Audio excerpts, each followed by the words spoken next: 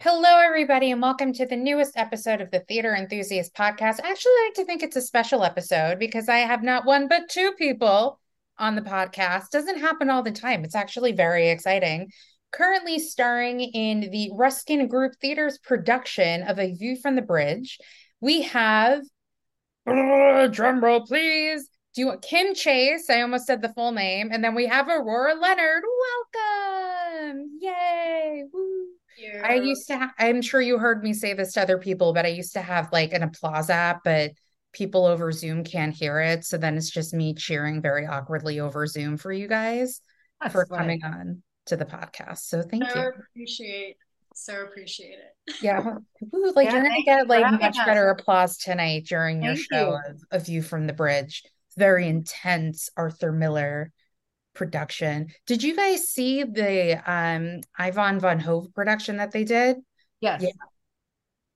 Yeah, I saw that on stage and I was like, it rained blood, which just like blew my mind.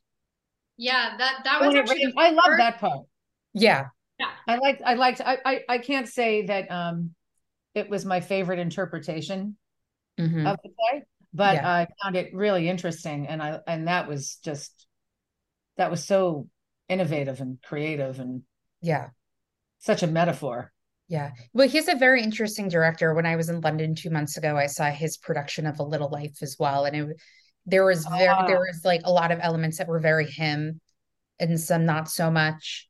But this podcast isn't about Ivan von Hove and his play A Little Life. It's about you guys. So welcome onto the podcast. So thank I you. always start with, where are you guys from? Yeah, You want to go first, Aurora? sure.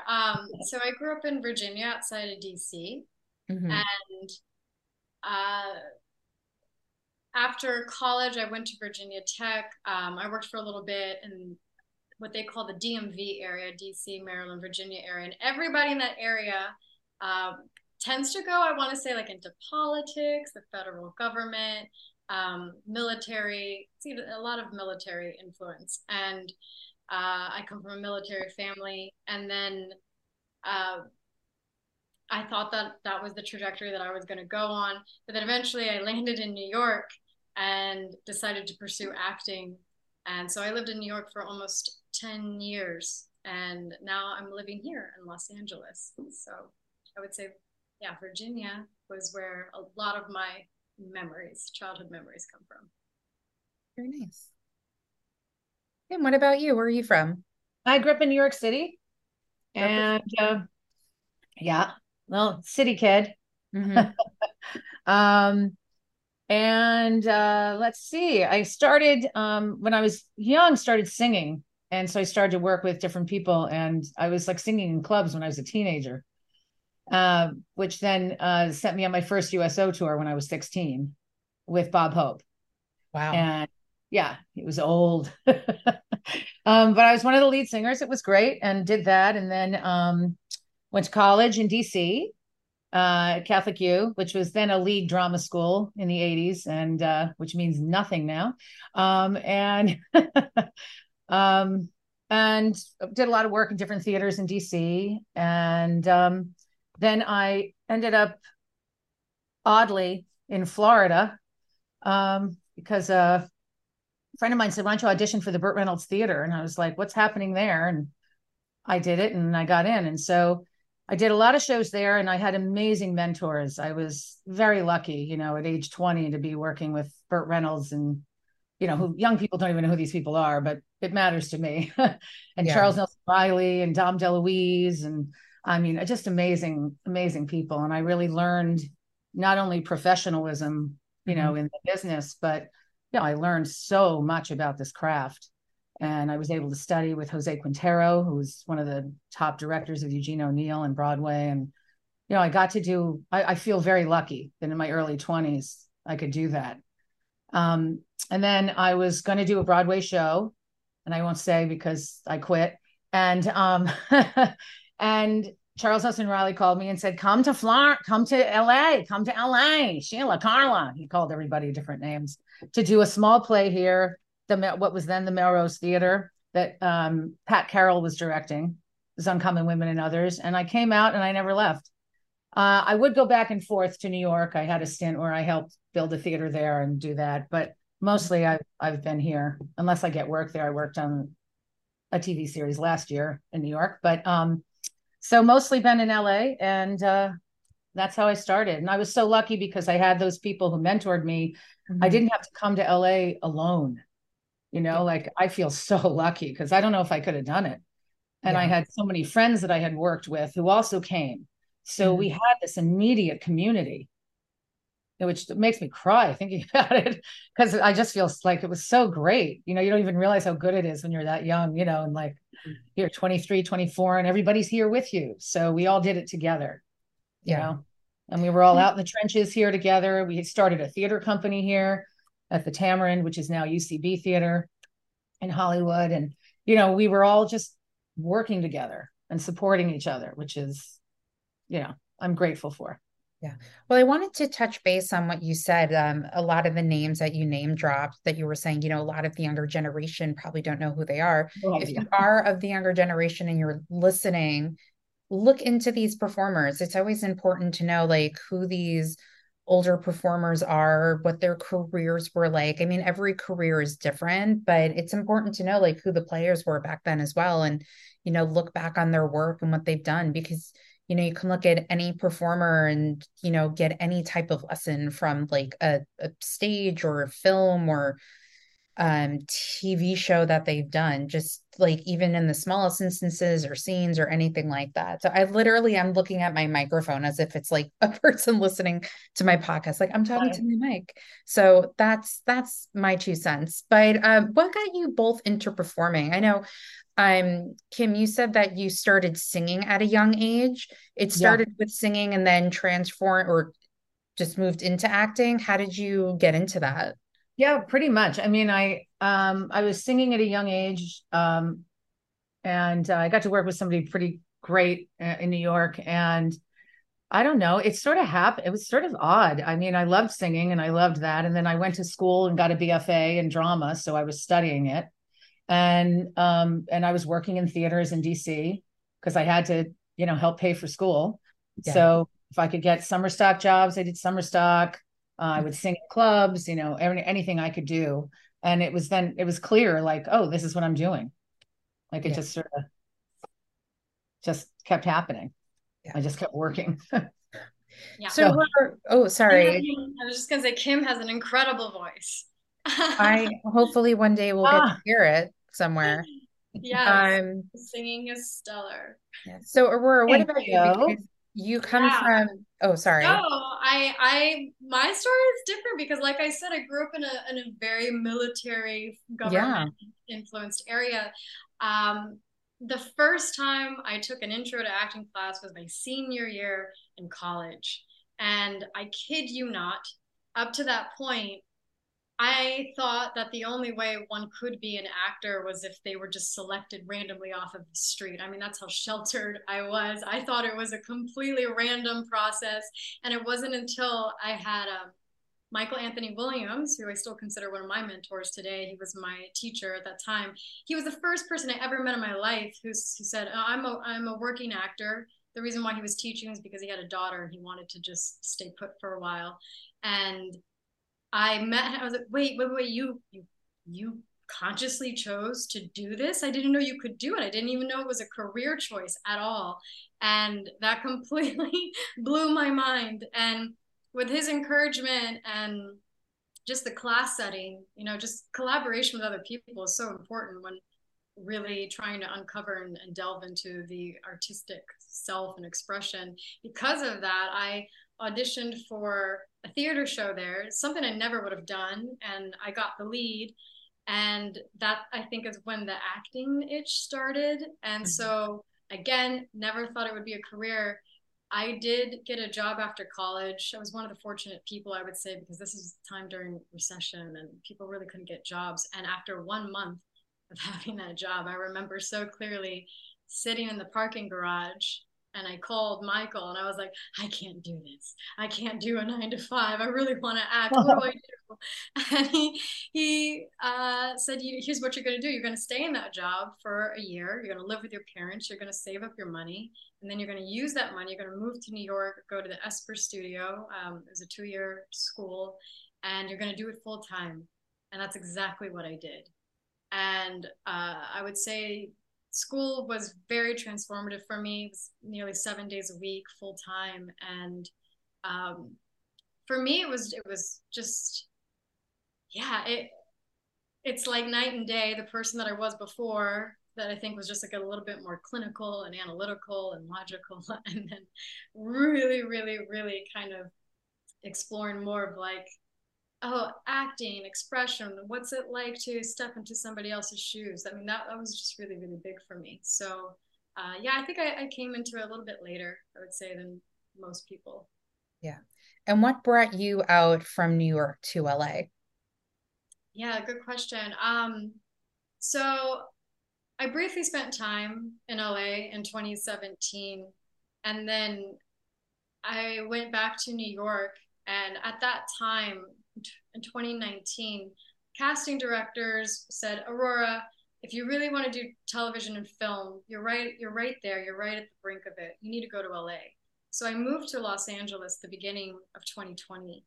And then when COVID hit, I just completely left the industry. So I haven't been active really since 2019 because I moved at the beginning of 2020. And this play is the first play that I'm doing since 2019. The last show I did was at Arkansas Rep that year. So this has been a real treat to come back into this, and with an Arthur Miller play and working with folks like Kim. I mean, it's just been such a treat. Really, really is. It renewed my love for theater.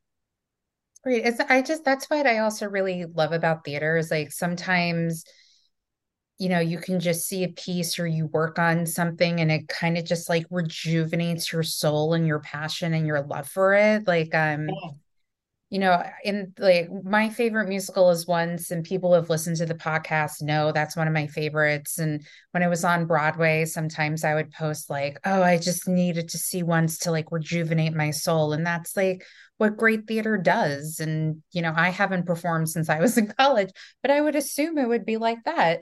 So let's talk about how A View from the Bridge came into your life, because as anybody who is listening, everybody knows this play. I don't think I read it in college. No, high school. We read Death of a Salesman, but it's Arthur Miller, View from the Bridge. I don't remember reading it in school either. Yeah, I know. Reading Death of a Salesman, and then then in school, because I was a drama major, I read it. But I don't think it was mandatory when we were in high school, right? It was Death of a Salesman is what everybody knows. Yeah. No, I just remember I had the same English teacher for 3 years, and he used to be a special education teacher. So he would show, if we were reading something, he would show like a movie or something in relation to it. So he showed us the Brian Dennehy Death of a Salesman that they filmed at PBS. So that was my intro to Ron Eldard, which I wish I knew where he was now. He like disappeared. But so that was my introduction to Death of a Salesman. But other Arthur Miller play that you guys are in, A View from the Bridge, how did this play come into your life? For this production, I should say. Well, for me, it was, my agent said, do you want to audition? And I had, and I love this play. So I was like, my God, I'd love to do an Arthur Miller play, and I'd love to play Beatrice. And I was also a fan of the Ruskin Theatre. And I'd seen a couple of shows, and I really like what they do. So I was like, sure, I'd love to. So that was it. I had to film the audition the day I was having knee surgery because I tore my meniscus, and it all happened very last minute. So that morning I like filmed the audition and then went and had surgery. And then, was out of it for like 2 days. And then they're like, you have a call back. You have to go in. And I said, can you tell him I'll be in a cane? But that it won't last very long, as it didn't. It was like 5 days. So it was like day 5 after surgery, I had to go back in. Do you and think I that clutched helped him in it? my little cane. Do you think that helped at all with your audition for the part? Like, oh yes, it's Arthur Miller, but you're like, I got other stuff going on. Let me just do this really quickly, this audition tape. Maybe because honestly, that those 2 days I had 4 things to film. Oh, okay. It was insane. And Mm-hmm. it was the last one I filmed. I saved it for last. So who knows? But I also really, the part really spoke to me. Mm-hmm. So um, it just felt so right and organic. And, um, I just the character's journey. The audition was not difficult for me. It was, sometimes some roles you really connect to. Mm-hmm. Right? And some roles are like, oh, I've got to really dig deep in here and find this. What part of me, how can I find this and find how this person beat, how their heartbeat goes, how it all works. Mm-hmm. But for Beatrice, I didn't. For Beatrice, it was like I stepped right in it. It felt that way for me. I mean, that was just a connection I had to it. Oh, such a treat when that happens. Yeah, I Really mean, that's great. so, you know, doesn't happen all the time at all. So yeah. Yeah, yeah. Well, I found this play through Re Abruzzo. Had the pleasure of working with him on an independent film that a friend of mine wrote and produced, and we were filming it in Atlanta. Oh goodness, I want to say was it May or June of this year, and then Ray was like, "Oh, where are you living?" And at that time, I was actually living in the Bay Area, and I said, "But I'm moving to Los Angeles." And he goes, "Oh, that's funny.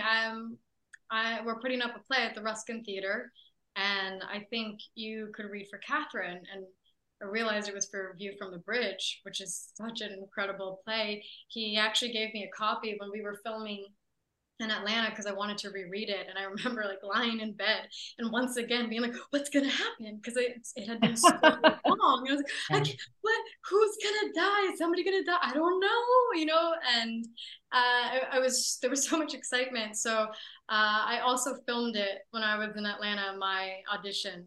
And yeah, I think because I was on another project at that time, it just kind of felt really nice to just work on something that was different.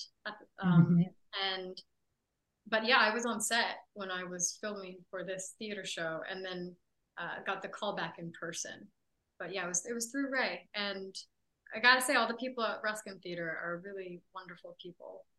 Yeah. They really are. It's such a nice feeling, that Yeah, theater, right? they're very family. Yeah, Yeah, you just feel they've built a very safe, creative environment, mm, which might sound, counterintuitive, but uh, because you can really explore, but they make everyone feel so welcome and like, excited and inspired.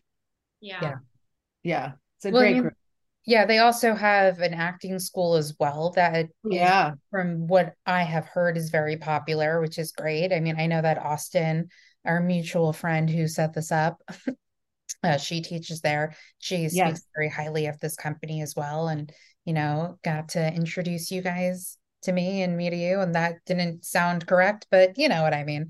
So, what was the rehearsal process like for this show? So you get the part first day. Oh, Kim's like, oh, let's get into it because Oh Aurora no, was it was just mentioning we're something also earlier about exhausted. like, No, we finally had like 2 days off on Monday, and it was 6 straight weeks of crying Yeah, mhm, and crying. yeah, exploring and like this dark, so it was intense. I mean, it was intense for all of us. It was very intense. Like I said, Mike Riley, our director, really gave us the space to explore. hmm um, and but it's a bear, and it's the writing and the words are like poetry, and it's they have to be exact.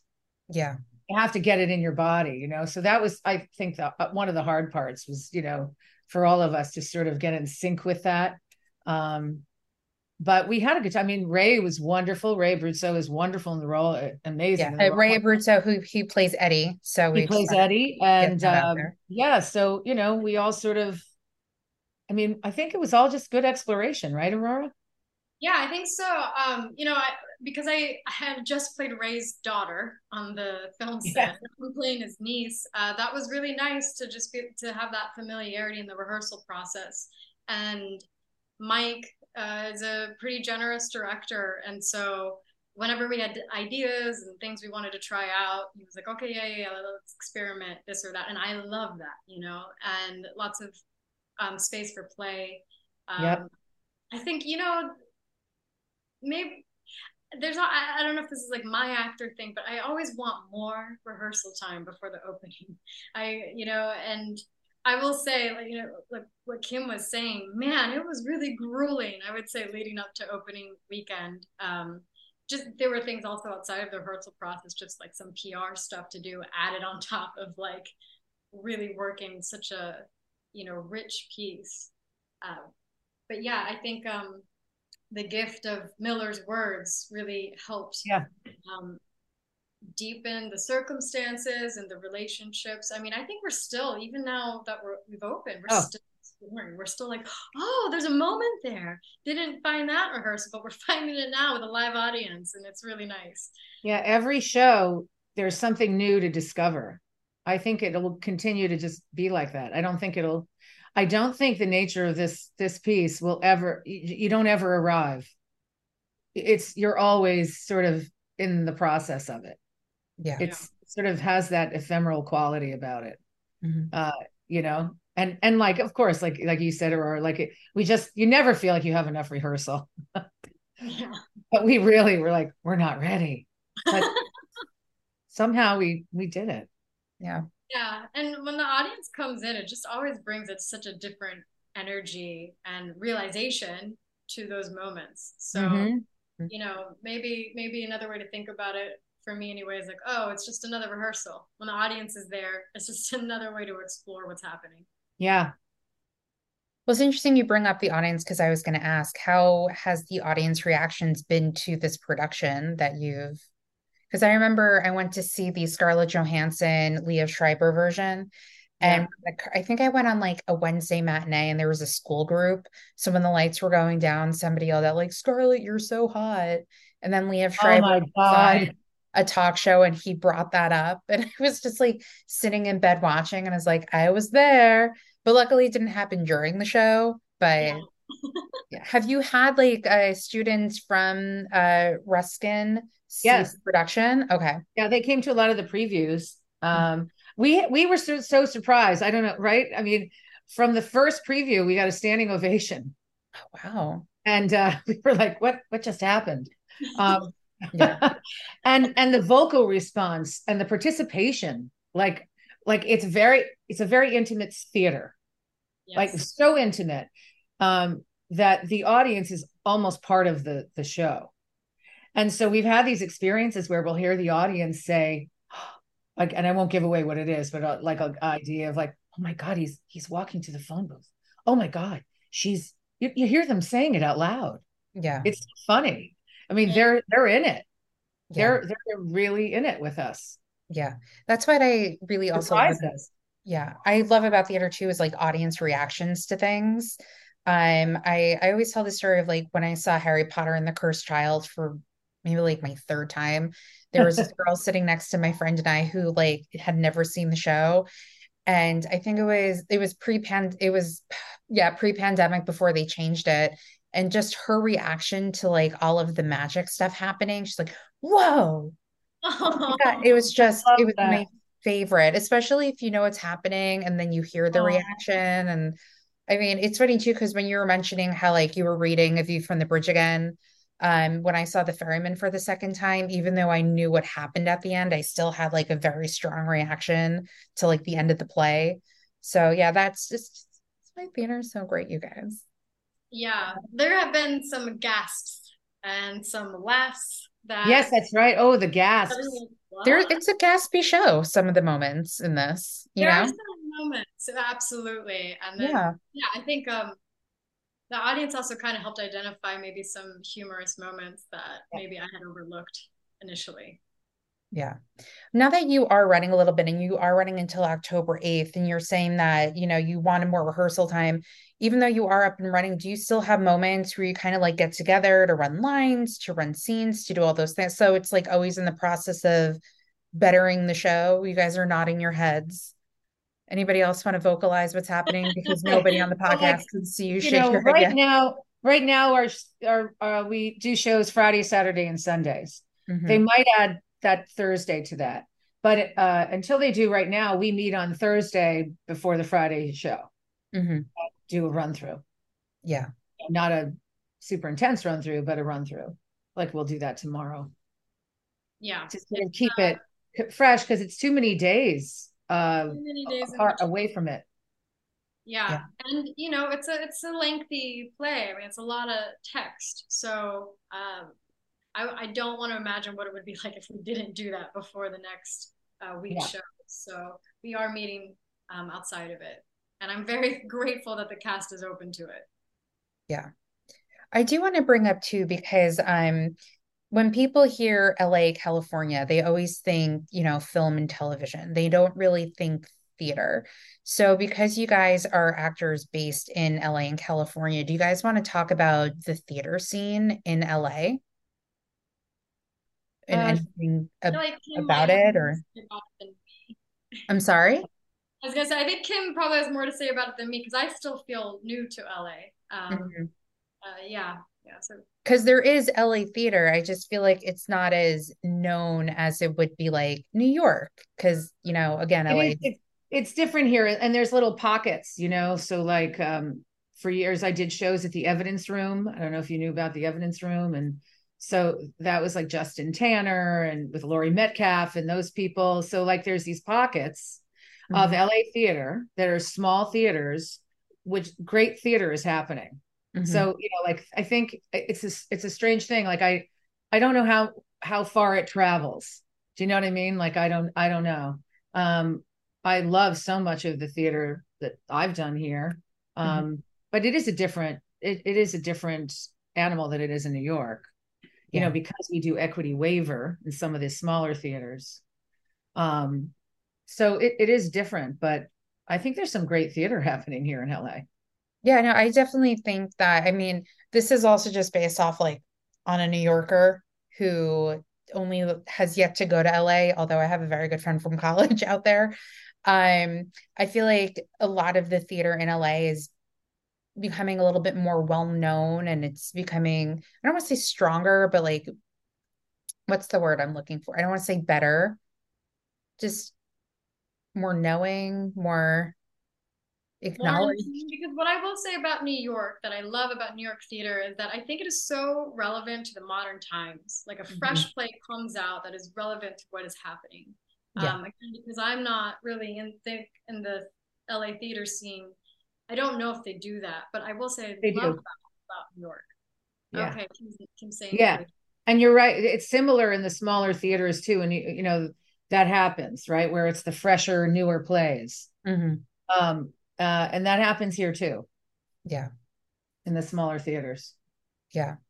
So you guys are also a member of SAG-AFTRA, and we touched upon it a little bit before we started the podcast. Do you want to talk about the strike and why it's important?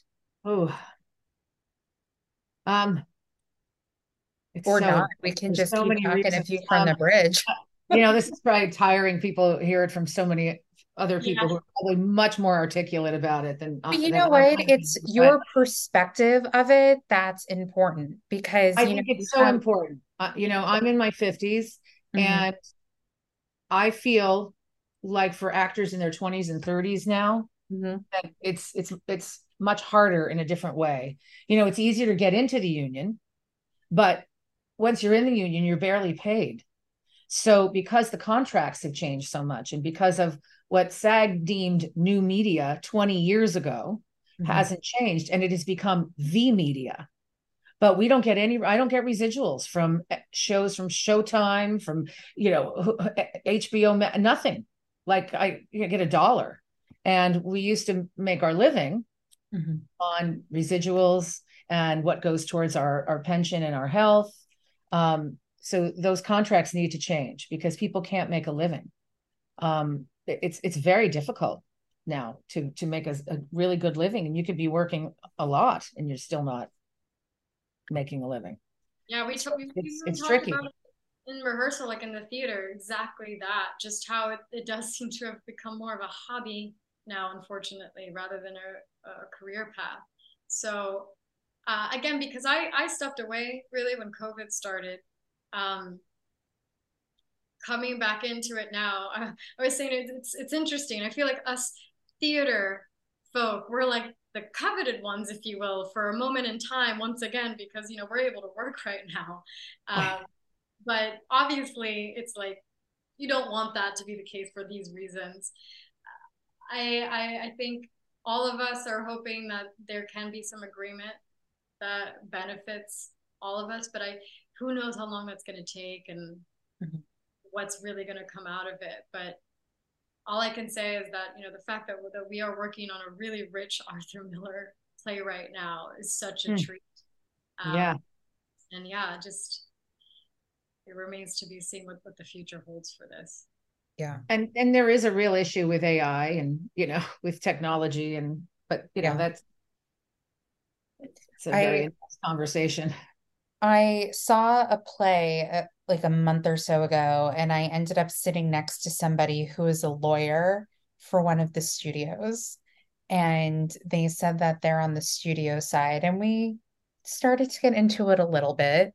And then the show started. And then I said to them, the show's about to start. Let's not get into it. And then at the end of the show, I just said to him, like, oh, enjoy the rest of your trip, because you talk to people next to you and then you find out what they do. But I think he was a little like nervous talking to me after the show that I might say something, but I was like, enjoy the rest of your trip in New York. And then I just left. But it's just interesting to hear different people's perspective. Like for me, like the AI thing, I'm team SAG-AFTRA for that because, not to get all like John Proctor, but it's your name, it's your face, it's your identity. Like you don't want people using that. And they're like, oh, well, you would get consent. Like, yeah, you would get consent. But like if you use it 100 times in their lifetime and they're not getting paid and they got like paid $5 one time, like how is that beneficial for them? Right. It's terrible. Yeah, it's crazy. But I mean, good thing for you guys though, you're doing A View from the Bridge. So I know, like what Aurora said, I feel so lucky to have to be exploring this, having this creativity, like this collaborative thing, working with people through this. It almost feels like the pandemic again. That the weird, lonely, like that whole time, which it's strange this time. It's a strange time, and people are very worried. It's a it's a nervous time. So it really affects all of our life. I mean, I actually have a friend who's a rental manager, and she was even saying now is not the time for people to be raising their rent because the economy is just so affected by the strike in LA specifically. Absolutely. But yeah, it affects more than just the theater. It's going to affect housing, even. Yeah. Excuse me. Well, let's transition back to A View from the Bridge. Because in my little bit of research I was doing, and you guys were talking about the small, intimate space of the theater, do you think that helps with the production being what it is? Because, I've seen A View from the Bridge twice on Broadway.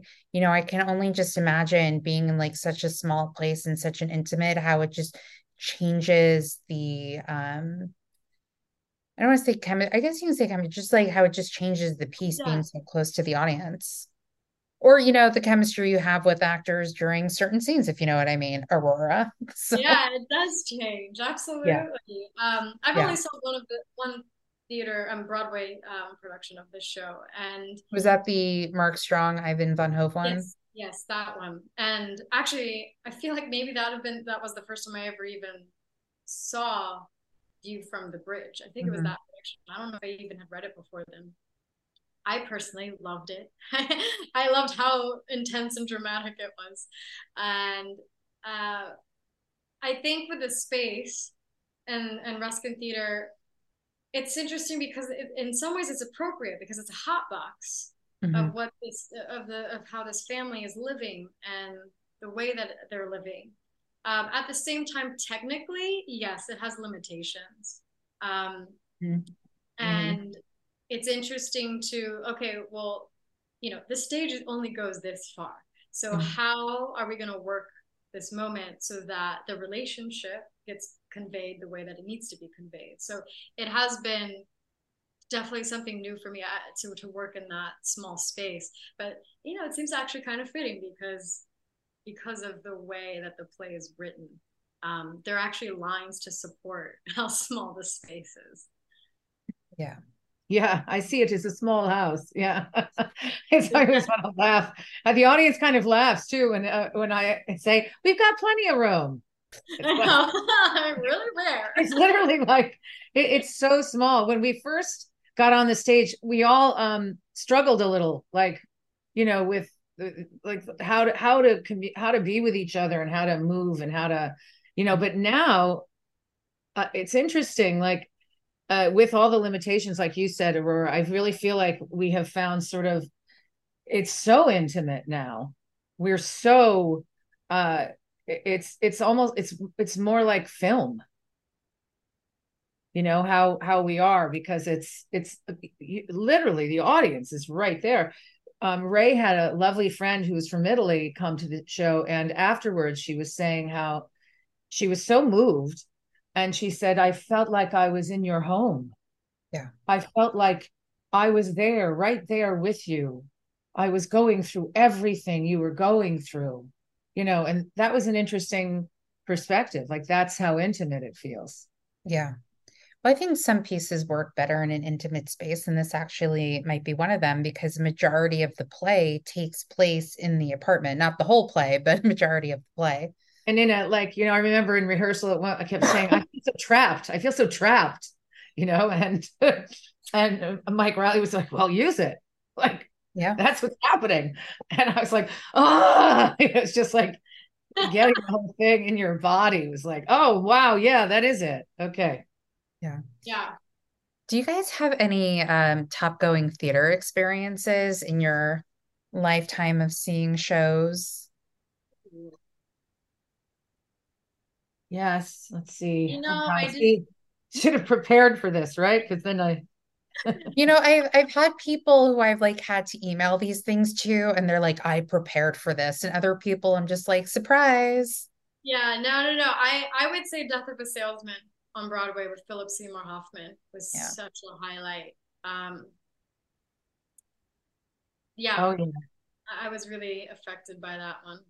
Um, and I actually wasn't really into musicals at all, but then after living so many years in New York, they started to grow on me, and things like Book of Mormon and Wicked. It's like it's just funny because I think old, like, past Aurora would have never named musicals, but now I definitely have an appreciation and love for them. I'm like, wow, they're really, really artistic and deep and Yeah. great storytelling pieces.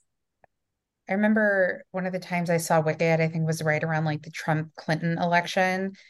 And my friend kept like screaming at intermission how like Alphaba is Clinton, Donald Trump is the wizard, and we're all the goats. Right? Oh, wow. I like that. I was like, yeah. So like we were all Dr. Dillemand at that point. I love that. I got to see Derek Jacobi um, in Hamlet. I got to see Christopher Plummer play Iago. Wow. Super memorable for me. That's amazing. Yeah, super memorable. Um, I'm sure there's a million others, and of course now I go Yeah, I blank. know. I I know. Yeah. I go absolutely blank. I love those. I love those. I Yeah. was. I love all the shows from like the public theater in New York. I've just always loved everything that I've seen there. And Well, it's Meryl Streep doing Taming of the Shrew. ooh. That Oh, is one. I did not see that, but there I are saw clips that. of her Yep. and Raul Julia. Yep. I saw And that. oh, Gosh.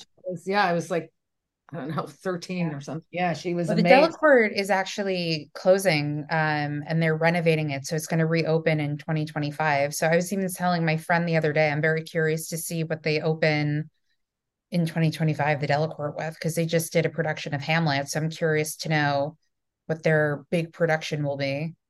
I know. I love that space. I have such memories of a kid. You could climb up, in the park and Hmm. sit, where the Shakespeare thing is, and you can sit and you can hear the whole show. Oh, So wow. if I couldn't get tickets, Hmm. my friends and I would climb up and sit and listen to the whole show. Or you just go to the Belvedere Castle. Yeah, exactly. That's it. So Yeah. you just sort of hang out there and you can hear it. Can't really see it, but you can Yeah. hear it. And I used to do that as a kid. Wow. It's amazing. You know, Love that you space. mentioned Laurie Metcalf earlier, and it reminded me. I saw her in a Doll's House Part Two, and I mean anything that she's in is just incredible. But man, she was Oh, you stellar in just that. reminded me because she did with oh God, recently, and I saw it and went three women. Is it Yeah. called? I Yes. think so with Gwendolyn Jackson and Allison Yes. Pill. And that was an amazing theater experience. Was it Allison Pill? Yeah. I That was truly missed that absolutely, because that was out of my oh, price range for tickets. oh yeah. Yeah. That was, whew, yeah, that Yeah. was mind blowing. Those Yeah. three, it She was was fantastic. just she just did a show on Broadway called Grey House, which unfortunately didn't last Right. very long, but it had Paul Sparks and Tatiana Maslany in it. Yep. And he's going to be doing a production of Waiting for Godot with Michael Shannon. Michael Shannon, who I love. Yeah. I'm both very like weirdly attracted to both of them. So I think that would be a very interesting show for me to see with me being like, why do I feel these ways towards both these men? Um, do you guys have any dream roles or projects that you would want to do or work on? A dream theater role. I'd love to play Martha and Who's Afraid of Virginia Woolf. I can see Oh that. yes. Just, yeah, both Aurora and I are putting our hands up and like clapping them close. I Like, yes, would. please. We're manifesting it. Listen, this podcast is magical. We can manifest things. I had somebody on here last year. They I said love my that. dream is to do Shakespeare in the Park. I shit you not, like a year and a day later, when I recorded it with them, they announced that they were in Hamlet at Shakespeare in the Park. So I would love to do Shakespeare in the Park too. I always wanted to. Oh Yeah. yeah, who doesn't? What a Yeah, I treat. know. I Kim, never, yeah, because I've been here. 2025, you're going to be in their production, whatever it is that they open. I would, if I could play Martha, oof. Martha at Shakespeare in the Park, Yeah. the What about musical. you, Aurora? um I think yeah, I would need more time to think about it, but it's funny. There are two theater houses I would love to perform in. Just because I'm new to LA, I would like at one point to do the Geffen. And Mhm. I actually would love to do Arena Stage in DC because it's a very nostalgic theater for me because it's when I saw 1001 Arabian Nights there afterwards, that really fueled again my desire to say, I want to be an actor.